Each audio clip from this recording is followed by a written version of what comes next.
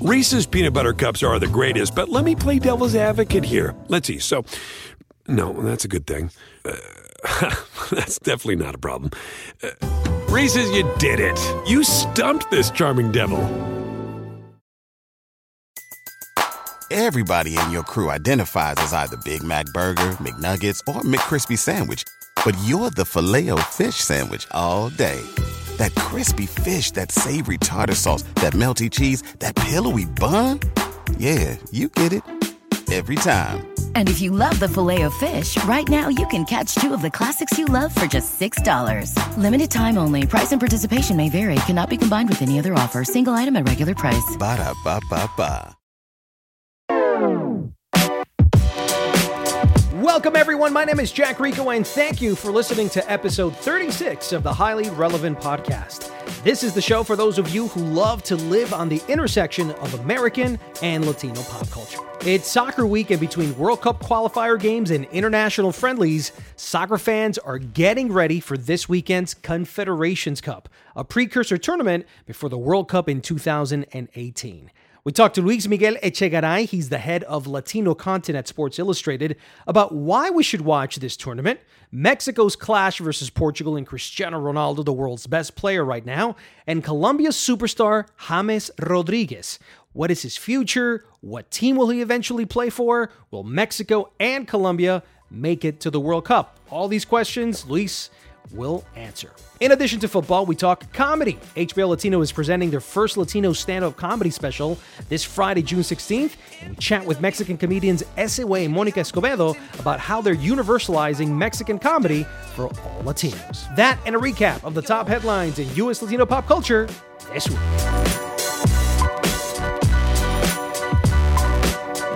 One of the world's greatest soccer tournaments is the Confederations Cup. It unites 8 champion nations, including Mexico, Chile, and Portugal, who will battle it out for soccer supremacy. It begins this Saturday on Telemundo and FS1, and joining me to discuss how the Latino teams will fare, amongst other things, is Luis Miguel Echegaray. He's the head of Latino content at Sports Illustrated and Planet Fútbol. Luis, welcome to the Highly Relevant Podcast. Thank you, compadre. How are you? How is everybody? First of all, congratulations on the new position, head of Latino content at Sports Illustrated. Tell me about it. How are you easing your way into it, and what's your vision for what you want to be able to do with Sports Illustrated and Planet Fútbol? So first off, thank you so much for inviting me. I love your podcast. So it's early days, right? I just started last month, and we're still trying to move a few puzzles around. But the goal is to really try and engage with the Latino community from Sports Illustrated perspective. So my main job is to really try and not just, connect with Latinos, US-born Latinos and South American and Central Americans that don't necessarily live in the US, but also to create the bridge between the non-Latino and Latino community. That, to me, is the biggest thing that attracts me to what hopefully we're going to be able to do with SI, where, we talk a lot about expanding the voice of the Latino, and quite rightly so. But to me, what's even more exciting is that finally, through the beautiful, use of sports, we can say, hey, you're Latino, you're not Latino, but we both love the same thing. We are all American. We're all part of the same thing. So that's what I'm trying to do. I'm trying to create the voice of the Latino, but at the same time, create the bridge between the people that are not Latino as well. That's excellent, man. It's sorely needed. It is sorely needed. I mean, everybody is starting to kind of adjust to that, to the fact that everything isn't just, white American, but there's also this incredible Hispanic sports fan. One of the complications that I've noticed about sports in America for Latinos in English is that, for example, golf. I don't necessarily think Hispanics like golf. So how do you make golf interesting, right? Also NASCAR, right. Even the NFL to a certain extent. To me, because I don't see Hispanic athletes in the NFL in high proportions, in high percentages, leads me to believe that Hispanics aren't necessarily huge contributors or huge consumers of content of NFL.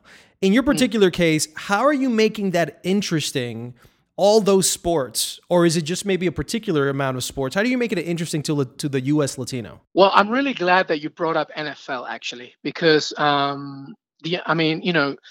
to me, soccer is my favorite sport. That's really what I'm focusing a lot at the very beginning here. Yeah, and that's but the low-hanging fruit. That's the right. easy thing. Right. We can all like agree Hispanics for the most part, unlike Dominicans that maybe like baseball more than soccer, but for the most part, almost all Hispanics like soccer. Right. But to me, the NFL, like that, to me, the NFL is number one, the most watched sport in the country, the NFL, from both a media perspective, and just the way how it has basically elevated from years and years and years, right? But here's the thing. I think that the way to do it, and it's not like there's one secret formula, but I think that the way to do it is for us to try and understand that it's not just about what happens on the field. It's about what happens off it, right? So when you think about the Dallas Cowboys, right? Yeah, and Tony Romo, right? Exactly. But then you got to think about, like, there is a gigantic Latino fan base for Dallas, right? But also, like, we have to start thinking about how can we reach out to communities and like showcase them and understand that the fan base, when you watch a game on a Sunday night or whatever, you're actually sharing the same experience. You just don't know about it. Like, what if I was to tell you that one of the biggest Hispanic followings was Buffalo Bills? Get out of here. What? Yeah. Yes. Wow, that's taking me by surprise. Yes, there's a gigantic Hispanic following for the Buffalo Bills. So, like, to try and get America to understand that it's not just, this sport is for this demographic and this sport. No, we're all sharing the same thing. It's just that we need to expose it both off the field and off it.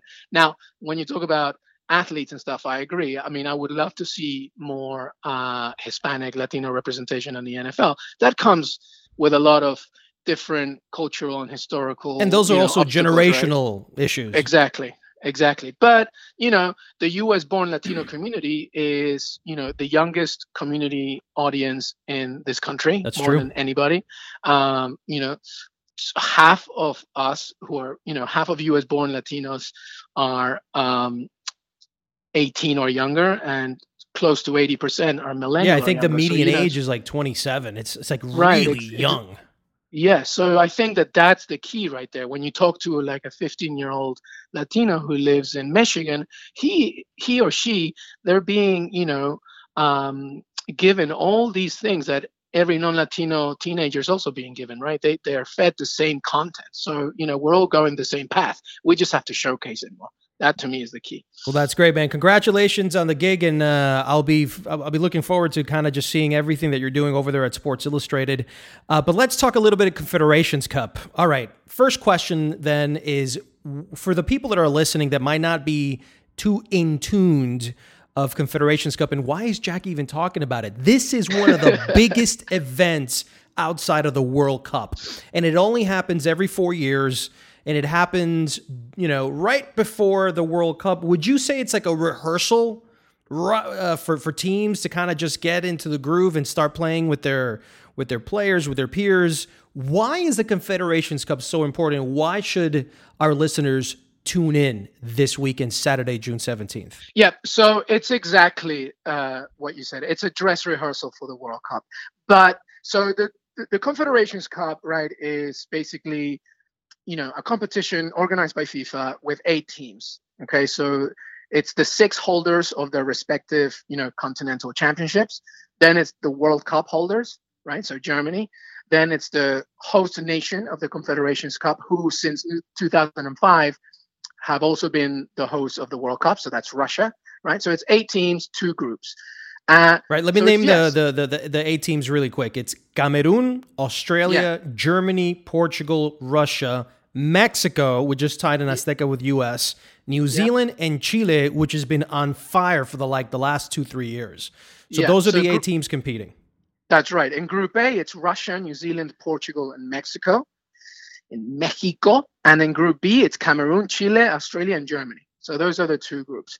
So again, repeating what you said, yes, it's the dress rehearsal for the World Cup. Now, to me, I actually find the tournament more exciting than most because it's a great opportunity to see what nations do with experimentation and delivery. And what I mean by that is that, for example, you have countries in this tournament in the summer, like Cameroon or Chile or Mexico, who are bringing their best. Right. Like straight up, they want to bring their best team. But then you have teams like Germany, who are actually bringing an experimental side, a young side. I think only 3 players who won the World Cup in 2014 are going to Russia for this Confederations Cup. So, like, there's a lot of experimentation. So you're seeing the young guys develop right before they hit the big stage. Right. So it's a great chance to see, like, okay, you have a nation that you can kind of see what they're going to do in Russia against a nation who is a very strong nation, but they're experimenting. They want to tactically understand, like, what else do they have. Now, obviously, Germany are no slouches, right? Whether they bring a young team their or not, B team is as good as the A team. Correct. So to me, that's what's really exciting about it. And yeah, I'm really looking forward to it. That's interesting. The first game off is Mexico-Portugal. We have a lot of LA listeners that are very in tune with what Mexico is doing. They're going to be facing off against Cristiano Ronaldo in Portugal, the winners of the UEFA Cup. So what can we expect from the first game? Mexico-Portugal. Cristiano Ronaldo just won the Champions League. He's probably the best player this season in soccer. Can Mexico can they stop Cristiano Ronaldo in the first game, or might we see an upset? Absolutely. I think the moment that you enter a tournament, like anything that's, relatively close to being, sane goes out the window. Anything can happen, right? But Mexico are bringing their best team. I mean, 100%. I mean, Tecatito Corona is not going, obviously, for personal reasons. We still don't know the full details of that. But, Osorio is bringing his best team. And Portugal are also bringing a very strong squad, but they're missing people like Renato Sanchez from Bayern Munich. But they're still strong. Like you said, Cristiano Ronaldo is going, and he's already been quoted as saying, listen, like, we want to win this. And another championship for Portugal would just be beautiful. So it's going to be a great game. I actually see Portugal going all the way to the final. But I do see Mexico getting out of that group as There's well. one more team that's Latin American. It's Chile. Now, these guys have been on fire. They've been more on fire than any other team, including Argentina and Brazil. What can we expect from Chile and the Chilean fan base going into this? Do you think they have a shot at beating the best teams out there, including Portugal and Germany? Recently, they just had a friendly, I believe, with Romania. They were winning 2-0, and then they ended up losing in the last 10 minutes 3-2. Is this team feeling hot right now, or are they about to head into a slump heading into the Confederations Cup? Okay, so I have breaking news for you too, okay? For all your listeners and for the future, whenever you hear me talk about Chile, okay? I'm Peruvian, okay? So any comments about Chile, I'm gonna say it with like some vinegar in my mouth, because any Chilean right now, any fan of La Roja will know that Peru and Chile have a tough relationship. But no, jokes aside and everything, Chile, I think, is the other team that's going to go to the final, I think. Wow, so you think it might be Chile versus Portugal? Yeah.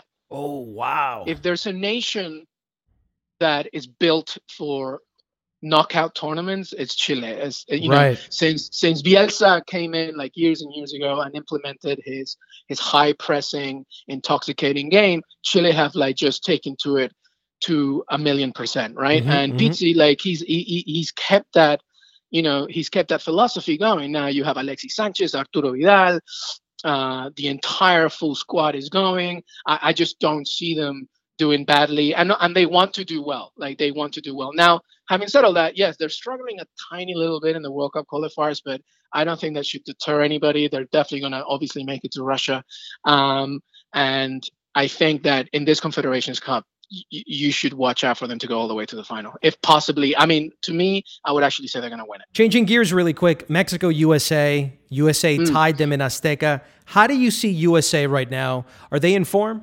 USA are going through an interesting stage right now. It's a transitional stage. There's a lot of puzzles that have to be solved by Bruce Arena. I think he actually did an incredible job in terms of strategy from last Sunday night against Mexico at the Azteca. I think they frustrated Mexico. They did everything possible. I think the team, and they all know this is no secret, has to be built around Christian Pulisic. Which is the new Landon Donovan, the new 10 of the United States. He's only 18 years old, man. And look, I love this kid. From the things I've seen, there's flashes of brilliance and genius behind him, like a true playmaker, which is what I've always said the United States always needed, a playmaker once Landon Donovan left. But in this particular game, I don't think he stepped up. I don't know if it was the fact that the stage was too big, the rivalry was too intense. I don't think he showed up. What is the future of Christian Pulisic heading into the World Cup if the United States makes it? Yeah, so I just to answer the first part, I think that I agree. I don't think he had the best game, but we got to remember he's 18 years old, obviously. And two, I think that Mexico, actually, they did one good thing, was actually that. If you actually go back and watch the tape of it, you could see they wanted to really try and stop him being creative in any facet of the game. In fact, I think he only got one really good opportunity from the left-hand side. But yes, his game wasn't great. Now, listen, the reason why I think the hype is real and we should go with it is because not just because of his age and what he's already achieved, but, he's playing his game in Germany with, Borussia Dortmund, who, they just, announced a new coach and stuff, and their development is amazing. Their team is amazing. I think that him playing at the Bundesliga, that's the edge right there, because he's going to be able to still face, teams in the Champions League. He's going to be able to, develop his game from a European perspective. So when he comes to the US, he's going to be able to elevate everybody's game. And I think that the team should definitely be built around him. The hype is real. We should believe it. And the kid also has a tremendous head on his shoulders. He's so mature, well-spoken. So, yeah, I wish him all the best. How did you see the Colombia-Spain game, the 2-2 tie? And did you see the Cameroon game? How are you seeing them? You think this is a team that can equal what they did in the past World Cup? Will we see them go farther in, or will we see Colombia get thrown out almost immediately if they make it into the World Cup? So I wrote a piece about James last week, sort of tackling all of this, because I'm one of his biggest fans. Yeah, me too. I've been one of his, especially like even from the early days. I think he's a tremendous talent. And basically in the piece, what I kind of, just to conclude it in just, one tiny sentence, is that he needs to leave Real Madrid because, he needs a team that is built around him rather than the other way around. Mm-hmm. I agree. And the best way to use that as an example is when he plays for Colombia, because I think Pekerman, their coach, really truly understands how to utilize him. He is not a winger. He's not a striker. He's a 10 playmaker. He's a pure 10. He's a pure 10. And you see that. You see that when he played against Spain, and you saw that when he played against Cameroon, and you're seeing that in the World Cup qualifiers, Colombia being second place right now behind Brazil, who have already qualified for the World Cup. So, I think that Colombia is definitely another team to watch out for. At Russia, they're definitely going to make it. And, just like you saw what they did last year at the Centenario, going so far and stuff. I was there when Peru played Colombia, and yes. and James's movement is incredible. So I think that they're going to go far for sure. They're definitely a great team to watch. And Pekerman is the key. He understands how to play this team. Got it. So you think they might go farther than they did last World Cup? Well, listen, us South Americans, we're always hoping that every South American team goes a little further than usual. It's always tougher when the World Cup is not in South America or in the Americas. Statistics show that, we suffer a little bit extra when we do have to play in Europe. But I think that the pieces are there. James is young. His team is young and athletic. Peckerman is one of the best coaches in the world. I think they can definitely make it to the semifinals at least. And then regarding, just to kind of cap it off with James Rodriguez leaving Real Madrid, where do you think, which is the team that you think he's going to land on?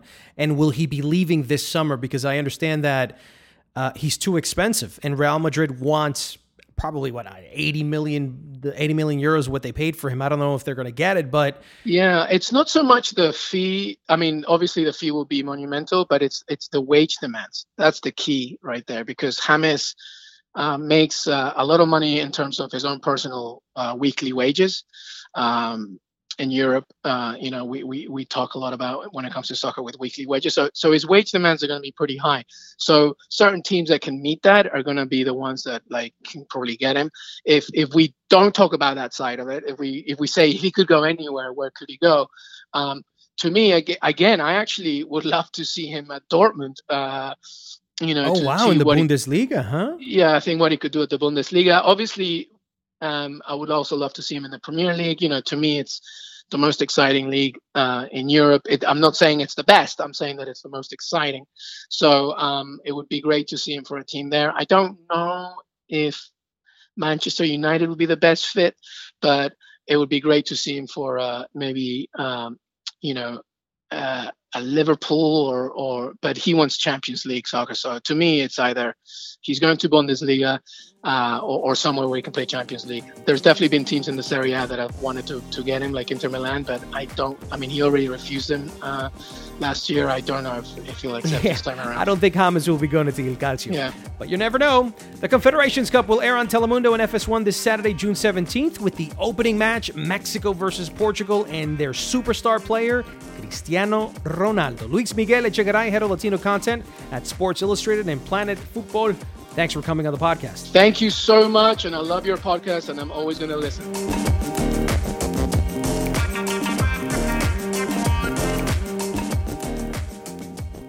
It's time for Jacked In. Let's begin with the top movie news of the week. Ice Cube got his star on the Walk of Fame. Richard Linklater's new movie, Last Flag Flying, will open the 55th New York Film Festival. There might be a Downton Abbey movie. Jessica Chastain is in talks for villain role in the X-Men movie Dark Phoenix. A Two Life Crew movie is in the works at Lionsgate. Horror film The Conjuring 2 is getting a spin-off. And if you haven't seen it already, Marvel's new Black Panther trailer is out, and it's amazing. In TV news, the assassination of Gianni Versace American Crime Story starring Ricky Martin, Edgar Ramirez, and Penelope Cruz will debut on FX in the early part of 2018. Univision's USA vs. Mexico World Cup qualifier game attracted 4.5 million viewers, 96% more than seen on FS1. Telemundo will have close to 150 people working on the coverage of the Confederations Cup. ABC's World News Tonight with David Muir has beaten NBC's Nightly News with Lester Holt for the first time in 21 years. And CNN parts ways with Reza Aslan after he called Donald Trump a piece of on Twitter. Switching over to music, mark it on your calendar. The 18th Annual Latin Grammy Awards will air on Univision November 16th, live from New York City. Justin Bieber nearly got hit by a fan's water bottle after refusing to perform Despacito. Romeo Santos will do 3 private shows for his new album release beginning August 9th in New York. And Luis Fonsi will kick off his US tour in September, but before that, he had a chance to perform Despacito on Conan O'Brien's late night show without Daddy Yankee. The results weren't as good. You be the judge and leave us a comment. Have a listen. Pasito a pasito, suave suavecito, nos vamos pegando poquito a poquito. Cuando tú me besas con esa destreza, quieres malicia con delicadeza. Pasito a pasito, suave suavecito, nos vamos pegando poquito a poquito.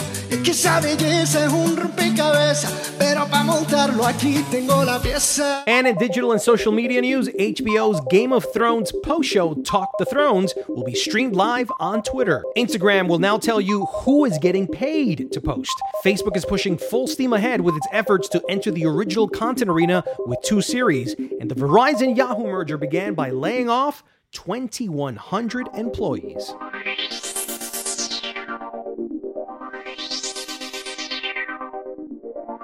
Buenas noches, ¿cómo están? ¡Más duro, más duro! ¿Por qué eres cogelona? jamás imaginó que iba a estar como en algo que tuviera que esas 3 letras en mayúsculas que son HBO para nosotros, para ustedes HBO y que todos amamos. Aplausos para las mujeres comediantes, ¿cómo no? Entre Nos es el primer especial de comedia stand-up que llega a HBO Latino. Está dividida en 2 partes. Parte 1 con comediantes hispanos de habla hispana y la parte 2 con comediantes latinos de habla inglesa que saldrá a finales de año. Pero en este episodio hablaremos con los comediantes del especial en español y tenemos en línea telefónica directo desde México el comediante S-Way y Mónica Escobedo. Bienvenidos, chicos. Gracias, Hola. Jack. ¿Cómo estás? Primero que todo, cuénteme exactamente cómo llegaron ustedes dos a formar parte de este especial de comedia de HBO Latino, porque para mí eso es, no todo el mundo llega a estar asociado con HBO Latino. Moni. Yo todavía no sé cómo llegué, fue suerte, ¿Sabes qué, Jack? Creo que llegué como te llegan las cosas casi siempre, por accidente, ¿no? Así fue. Y bueno, sí, tengo mi mérito de ya, pues, llevo 4 años y medio, que yo sé que es muy poco, pero pues mira, ya me alcanzó para llegar a HBO Latino y estoy feliz. Y en el caso tuyo, ese güey, ¿fue una llamada de tu agente o amistades? ¿Cómo nació esta relación? Pues mira, yo tengo unos tíos que viven allá en Los Ángeles, entonces yo creo que después de México es como una de las ciudades que más quiero y que más visito, me gusta muchísimo. Y había estado como yendo y como tratando de ver cómo era la escena de la comedia en español allá en Los Ángeles. Me había invitado ¿cómo se llama? Uno que tiene un como repo show que van y como que embargan cosas. No me acuerdo bien el nombre. Pero él hacía unos lunes de comedia en español en el Laugh Factory de Hollywood. Y bueno, pues me invitó una vez por medio de una amiga que trabaja ahí en Los Ángeles. Me dijo, oye, este productor hace un show de comedia aquí en la Factory, ¿por qué no vienes y haces unos minutos? Es un show tempranero, la verdad no va mucha gente, había como 30 o 40 personas. Pero bueno, me subí ahí y ahí me fui conectando como con la red de comediantes latinos e hispanos.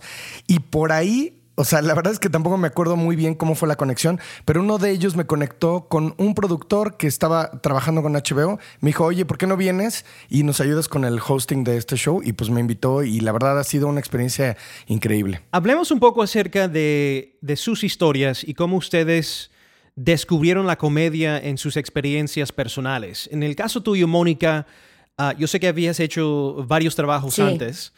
Creo que eras hasta chofer en algún momento. ¿Cómo fue que decidiste convertirte en una comediante de stand-up profesional? Pues fue como... yo era locutora de VH1 y de MTV. Entonces yo tomaba cursos de todo para enriquecer este tipo de locución. Y cuando me metí al stand-up, pues fue una cosa y otra. Y resulta que me gusta mucho porque me gusta escribir. Y si son payasadas, pues más. Entonces de repente me empezaron a invitar a shows y de repente ya estaba en un escenario y en otro y sentí como si el stand-up me hubiera absorbido, como si hubiera caído en un ¿cómo se llama? En un tobogán sin salida, Jack. Un tobogán sin salida. ¡Auxilio! Y la audiencia, obviamente, riéndose de todos los chistes de tu vida personal, etcétera, etcétera. En el caso tuyo, ese güey, ¿cuál fue el momento donde descubriste que ibas a hacer la comedia profesionalmente? Bueno, mira, yo estudié periodismo, en realidad esa es mi carrera, digamos, y entré a trabajar a la radio, a un programa que acá en México es como bastante conocido, que se llama El Hueso, que era un programa que creamos en el 2005, me parece, sí, 2005, de comedia política. Y ya sabes que acá en México la cuestión política es como en los medios estaba muy limitada. Y éramos el primer programa que hacía parodias políticas, antes de que fuera el boom de los memes y las redes y de que todo el mundo se burlara sin censura. Éramos el primer espacio de humor político. Entonces yo todos los días escribía una sección que se llamaba El Show de la Verdad, donde poníamos entrevistamos ficticiamente a políticos. Me gusta el nombre, el show de la verdad. El show de la verdad, porque cuando alguien de los entrevistados decía una mentira, le daban descargas eléctricas. Entonces, era el momento... Oye, pero espérate, ese güey, me parece un poco cruel este show, ¿eh? Bueno, pero era una ficción, era un sketch, ¿no? Entonces lo escribía y lo grababa todos los días y hacía las voces de los políticos y hacía las voces del conductor. Era un viejito, o sea, yo en mi mente creé el personaje, que era un viejito que hablaba así, ¿no? Porque también, al igual que Mónica, pues tenía yo una carrera de locutor y hacía muchas voces. Y ahí me empecé a dedicar a escribir comedia y en algún punto de mi vida dije... Pues yo creo que debería subir todas estas ideas al escenario y presentar un show en vivo. Y ahí me fui enganchando y creamos un micrófono abierto acá en la Ciudad de México que no existía. Y pues de ahí, como dice Mónica, te aventas en un tobogán que ya no para, ¿no? Bueno, el show se presenta el viernes 16 de junio a las 9:30 por HBO Latino. ¿Y cuáles son los temas de comedia que ustedes van a tocar? En el caso tuyo, Mónica, entiendo que parte de tu comedia se trata sobre... siendo soltera, ¿eh? Sí, Jack. Hablo de lo feo que es estar sola, cómo han cambiado las relaciones ahora, cómo antes, por ejemplo, no sé, era diferente. Ahora los chavos, cómo te hablan. Una sufre, Jack. Una sufre como sola, sufre. El mercado está ya muy cambiado. Yo tengo 38 años. ¿Tú cuántos años tienes, Jack, si no es indiscreción? Tengo 42. Eres un niño. Eres un niño al igual que yo. ¿Sí o no, Jack? Sí, ha cambiado somos tremendamente. Hablo justo de eso. Como, digamos que el amor en los tiempos del WhatsApp, el amor en los tiempos del Tinder. De Tinder. De cómo se nota la soledad. Se nota muchísimo la soledad. Ahí les voy a explicar. El viernes, ahí les voy a explicar. Hablo de eso, Jack, de la vida cotidiana. Ese es mi tema, la vida cotidiana. Y en el caso tuyo, ese güey... ¿Es tu comedia política o tú también hablas de la vida cotidiana? Mira, fue uno de los motivos por los que me puse ese güey, ¿no? Como stage name. Yo creo que el stand-up comedy, así es como yo lo visualizo. El stand-up comedy es la libertad de expresión en su máxima expresión. Ese es alguien que te dice lo que todos piensan y que no muchos expresan, ¿no? Es un güey de la vida cotidiana, un güey de la calle que te expresa honestamente lo que piensa, lo que cree y lo que siente. Entonces, siendo yo alguien que se ha dedicado al periodismo y siendo, sí, un poco político, luego a veces tanto las marcas como los canales me dicen, oye, no, espérate, no seas tan intenso, porque me interesa y te voy a decir, fue una de las motivaciones que me llevó a hacer stand-up comedy.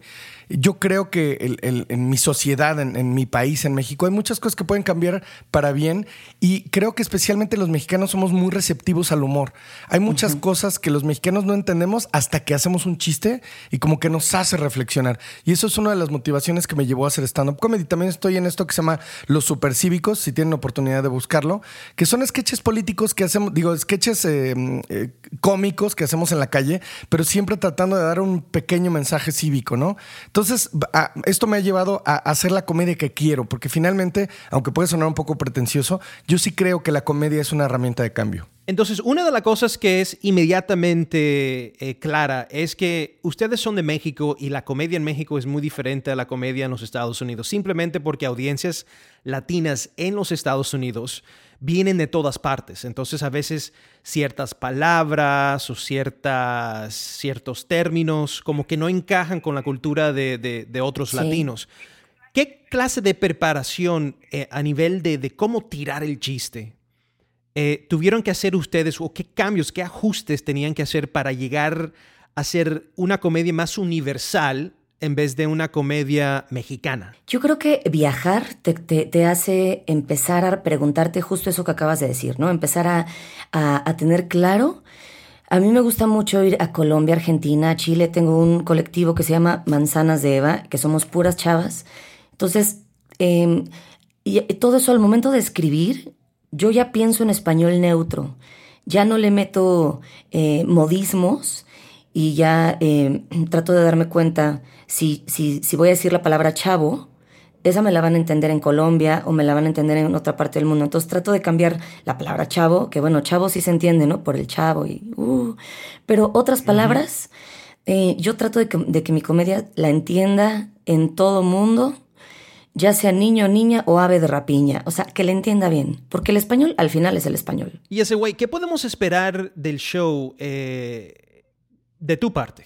Bueno, mira, en realidad yo soy como el host, o sea, cuando me invitaron, yo acababa de grabar un especial de 1 hora y digamos que casi todo ese material que hago en mi show está ya publicado. Entonces, yo lo que dije, bueno, lo que sí puedo hacer es conducir y darle como el hilo. Y a mí me encanta conducir, o sea, me encanta hacer hosting. Por supuesto que tiro comedia, por supuesto que hay material de comedia de mi parte. Entonces, bueno, lo que pueden esperar es un show con 2 grandes comediantes que, bueno, tanto Liz como Mónica son unas chavas ¿qué tal chavas? Ya se nota la edad en el lenguaje.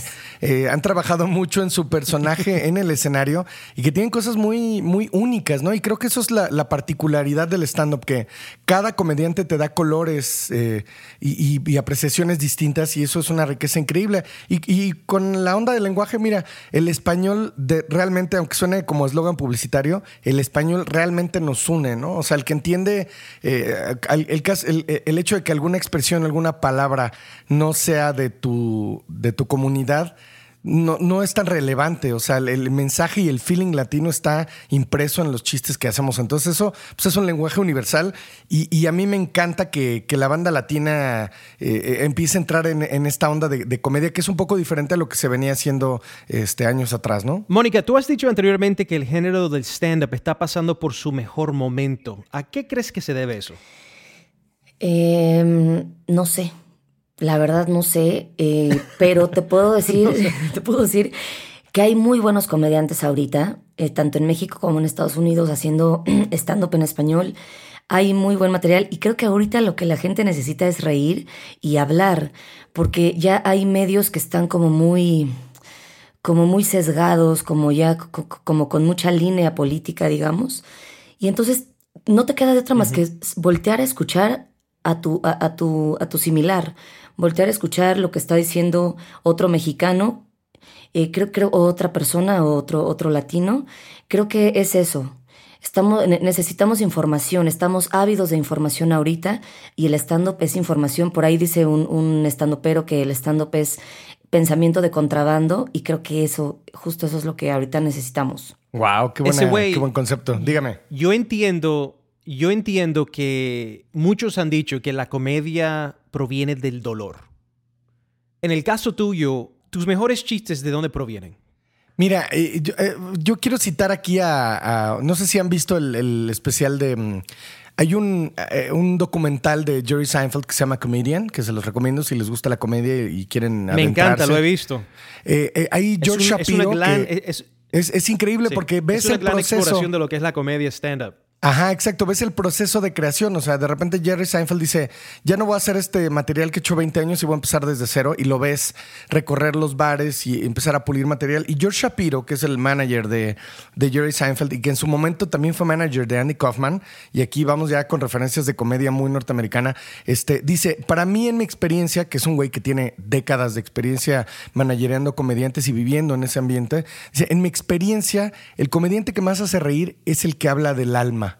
Entonces yo lo único que creo es que entre más honesto eres en el escenario, lo cual a veces es bien complicado, suena muy sencillo, pero subirte al escenario a ser tú y que seas la misma persona con la que te tomas una chela en la tarde o con la que vas a comer, y expresar las cosas tan sinceramente y tan del alma, no es tan fácil, pero cuando lo logras y logras como ser esa misma persona en el escenario y que la gente vea y sienta que estás comunicando expresiones verdaderas, yo creo que haces esa conexión que es inevitable que no caigan tus chistes, ¿no? Entonces, si me preguntas de dónde viene mi comedia, yo trato de ser lo más honesto posible y de decir lo que pienso y lo que siento, y creo que lo demás ya es pura talacha, y acá en México decimos talacha al trabajo arduo y artesanal, pero cuando logras comunicar de lo que realmente hablas y sientes, creo que estás logrando una expresión auténtica y honesta que inevitablemente tiene que funcionar, ¿no? Y para terminar, a mí me parece que en los últimos 20 años como que la comedia ha cambiado mucho.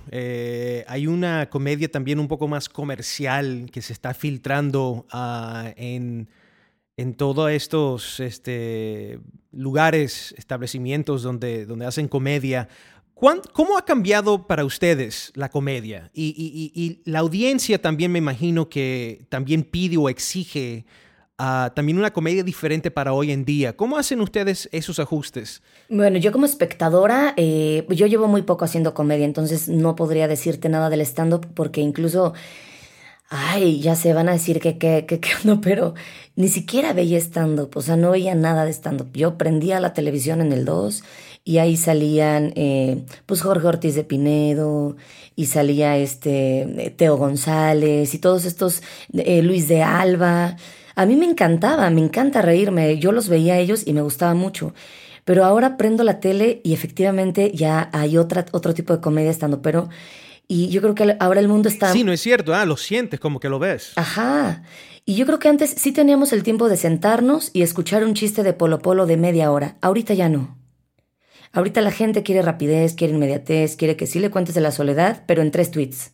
Sí, cuéntame de esto, pero rápido. Entonces creo que también eso obedece a la vorágine con la que vivimos ahorita. Todo lo queremos rápido. Y creo que la comedia, no sé. Sí, ese güey, yo me recuerdo que cuando yo era niño yo veía la comedia de Álvarez Guedes, un comediante cubano. Ay, y no para la mí conozco. Siempre eran como que chistes eran muy verdes. Sí, green ¿Qué le es lo dicen que ahí cuando busca? son muy, muy pícaros, ¿no? Como muy con muchas palabrotas. Sí, extremadamente pícaros. Yo sé que han tenido que de pronto limpiar un poco los chistes hoy en día. Pero en el caso tuyo, ¿qué has visto tú en la audiencia? Por decir, los televidentes que van a ver este show Entre Nos en HBO Latino, ¿qué ves que lo que están pidiendo ellos a nivel de comedia en sus vidas hoy en día? Pues mira, es muy similar a lo que sucede en México, ¿no? Porque regresando, la raíz latina nos une. Creo que Latinoamérica está pasando por un muy buen momento de transformación. Como todas las transformaciones, tiene sus partes dolorosas. Pero creo que el consumo cultural de la comunidad latinoamericana está cambiando a algo un poquito más... no quiero ser pretencioso nuevamente, pero tal vez más elaborado, como más... con más fondo, con más carnita, no nada más el chiste, como dices, green. No, porque también tenemos esa onda un poco como de cultura medio reprimida de que cuando alguien se sube a decir groserías, como que automáticamente te ríes, ¿no? Se sube alguien y dice, sí, este pendejo, y como que antes era muy automático esa reacción, era como subirte a hacer cosquillas. Ahora ya siento que el mercado está evolucionando a decir, ok, sí me reiré de eso y qué bueno que tengas ese adorno en tu lenguaje, pero creo que ahora quiero escuchar cosas más elaboradas. Como todas las artes, creo que va creciendo y va evolucionando junto con su consumidor. Y creo que ahora los latinos necesitamos cosas un poquito más, pues con más jiribilla, decimos, ¿no? Como con más onda, con más chamba, ¿no? En el texto, porque mucha gente cree que nos subimos a improvisar, pero no, hay una preparación, hay un texto y es casi como escribir y dirigir tu propia película y además subirte a actuarla, ¿no? Entonces hay un trabajo importante que la gente y el consumidor están empezando a apreciar y eso, bueno, a nosotros pues nos gusta porque estamos creciendo como artistas. Entonces yo creo que el consumo cultural de Latinoamérica está evolucionando y eso a nosotros como artistas nos nutre muchísimo. Bueno, ya ustedes saben, amigos, este próximo viernes 16 de junio a las 9:30 de la noche por HBO Latino. Vayan a ver el show Entre Nos, que es el primer especial de comedia stand-up que llega a HBO Latino para audiencias hispanas en los Estados Unidos. Ese güey va a formar parte del show, Mónica Escobedo y también Liz Pereira, la colombiana. Chicos, muchísimas gracias. Gracias a ti, palabras Jack. finales para nuestra audiencia de lo que pueden esperar y por qué deberían de prender la televisión para verlos. Van a ver el primer capítulo haciendo historia en Estados Unidos. Creo que es muy importante este programa porque los latinos nos vamos a ganar un lugar en la comedia en Estados Unidos que yo lo veía difícil. Yo también me fui a Estados Unidos a ver cómo estaba la comedia en español y regresé un poco decepcionada, pero esto a mí me regresó el alma al cuerpo de saber que también en Estados Unidos podemos tener una voz muy importante y bueno, y HBO Latino se va a sacar un gol, estoy segura. Ese güey. Bueno, es que también HBO tiene un rol muy especial en la historia de la comedia en términos de comunicación, porque ellos inventaron de alguna manera este formato de llevar stand-up y hacerlo un formato televisivo. Entonces, para mí es un orgullo pues muy, muy, muy grande, ¿no? Estar participando en esto con HBO y además HBO Latino, ¿no? Que es como hablarle a toda esa gente que vive... Que es para nosotros. Es para nosotros. Entonces, a mí me emociona muchísimo ser parte de esto y no se lo pierdan porque está increíble. Y bueno, pues ahí ahorita creo que necesitamos todos un apapacho, ¿no? Para cómo está el mundo. Y esto es un apapacho latino de latinos. Y bueno, yo nada más espero de todo corazón que esto nos una más y nos haga ser una comunidad mucho más fuerte. Y creo que el mundo necesita esto, necesita unión, esta comunión, necesita sentarse a escuchar cosas y divertirse juntos y compartir algo. Entonces, pues no sé, tengo mucha emoción y de verdad se los digo de corazón. Ahora sí que I'm looking forward to it, que este 16 de junio todos nos juntamos en la tele a ver este especial. Me encanta porque además el nombre es Entre Nos, es como cuando vas, te voy a decir algo entre nos, claro. ¿no? Nada más que no salga de aquí, sí, pero algo es entre íntimo, nos. algo íntimo. Exacto, algo como que entre tú y yo exacto. solamente. Entonces hashtag Entre Nos, hashtag tune in, y pues nos vemos el 16 de junio ahí en HBO Latino, chavos. Jack, grábame el programa, es que aquí en México no se ve. Sí. Solo se ve en Estados Unidos. Grábamelo, Jack. Y para nuestros oyentes del podcast, si ustedes quieren saber más información sobre Entre Nos, este especial de comedia que se estrena pronto el 16 de junio, viernes a las 9:30 de la noche, siga @HBO Latino en Facebook, Instagram y Twitter. Y acuérdate, no te olvides de utilizar el hashtag Entre Nos para seguir la conversación y enterarte de las últimas novedades. Chicos, muchísimas gracias por estar en el podcast. Gracias, Jack. Un abrazo. No, muchísimas gracias, Jack. Before we wrap up the show, here are the new movie releases hitting theaters this weekend. Mr. Sterling, what is this about? Cars 3. Every time you lose, you damage yourself. I'm sorry. Your racing days are coming to an end. Rough Night. But this weekend's all about us, just like old times. Oh, girls, I just got Coke from the busboy. What? Oh, God. Let's get to the beans. Let's get to the beans. Micah feels special. My turn. He's dead. All Eyes on Me. Without further ado, I want to bring out the man of the hour, Mr. Tupac Shakur. You must live for something. And you must be willing to die for something. Your stepdaddy is a revolutionary. 47 Meters Down. Ladies ready? Smile.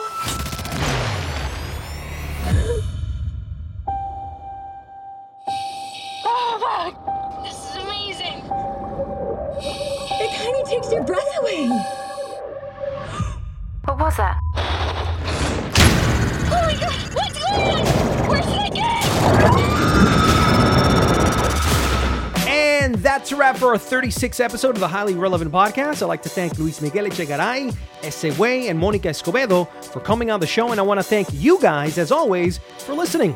If you want to get a shout out from us, tweet me at Jack Rico Official. That's at Jack Rico Official. You can now hear us on Spotify, iHeartRadio, Google Play, and Stitcher. Also, please subscribe and share with your friends if you can.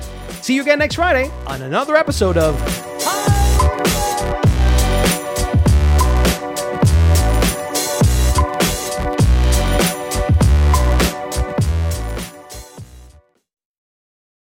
Reese's peanut butter cups are the greatest, but let me play devil's advocate here. Let's see. So, no, that's a good thing. That's definitely not a problem.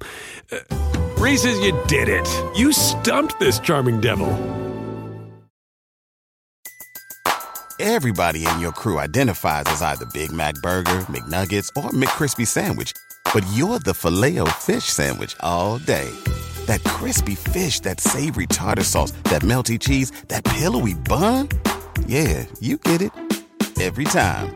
And if you love the Filet-O-Fish, right now you can catch two of the classics you love for just $6. Limited time only. Price and participation may vary. Cannot be combined with any other offer. Single item at regular price. Ba-da-ba-ba-ba.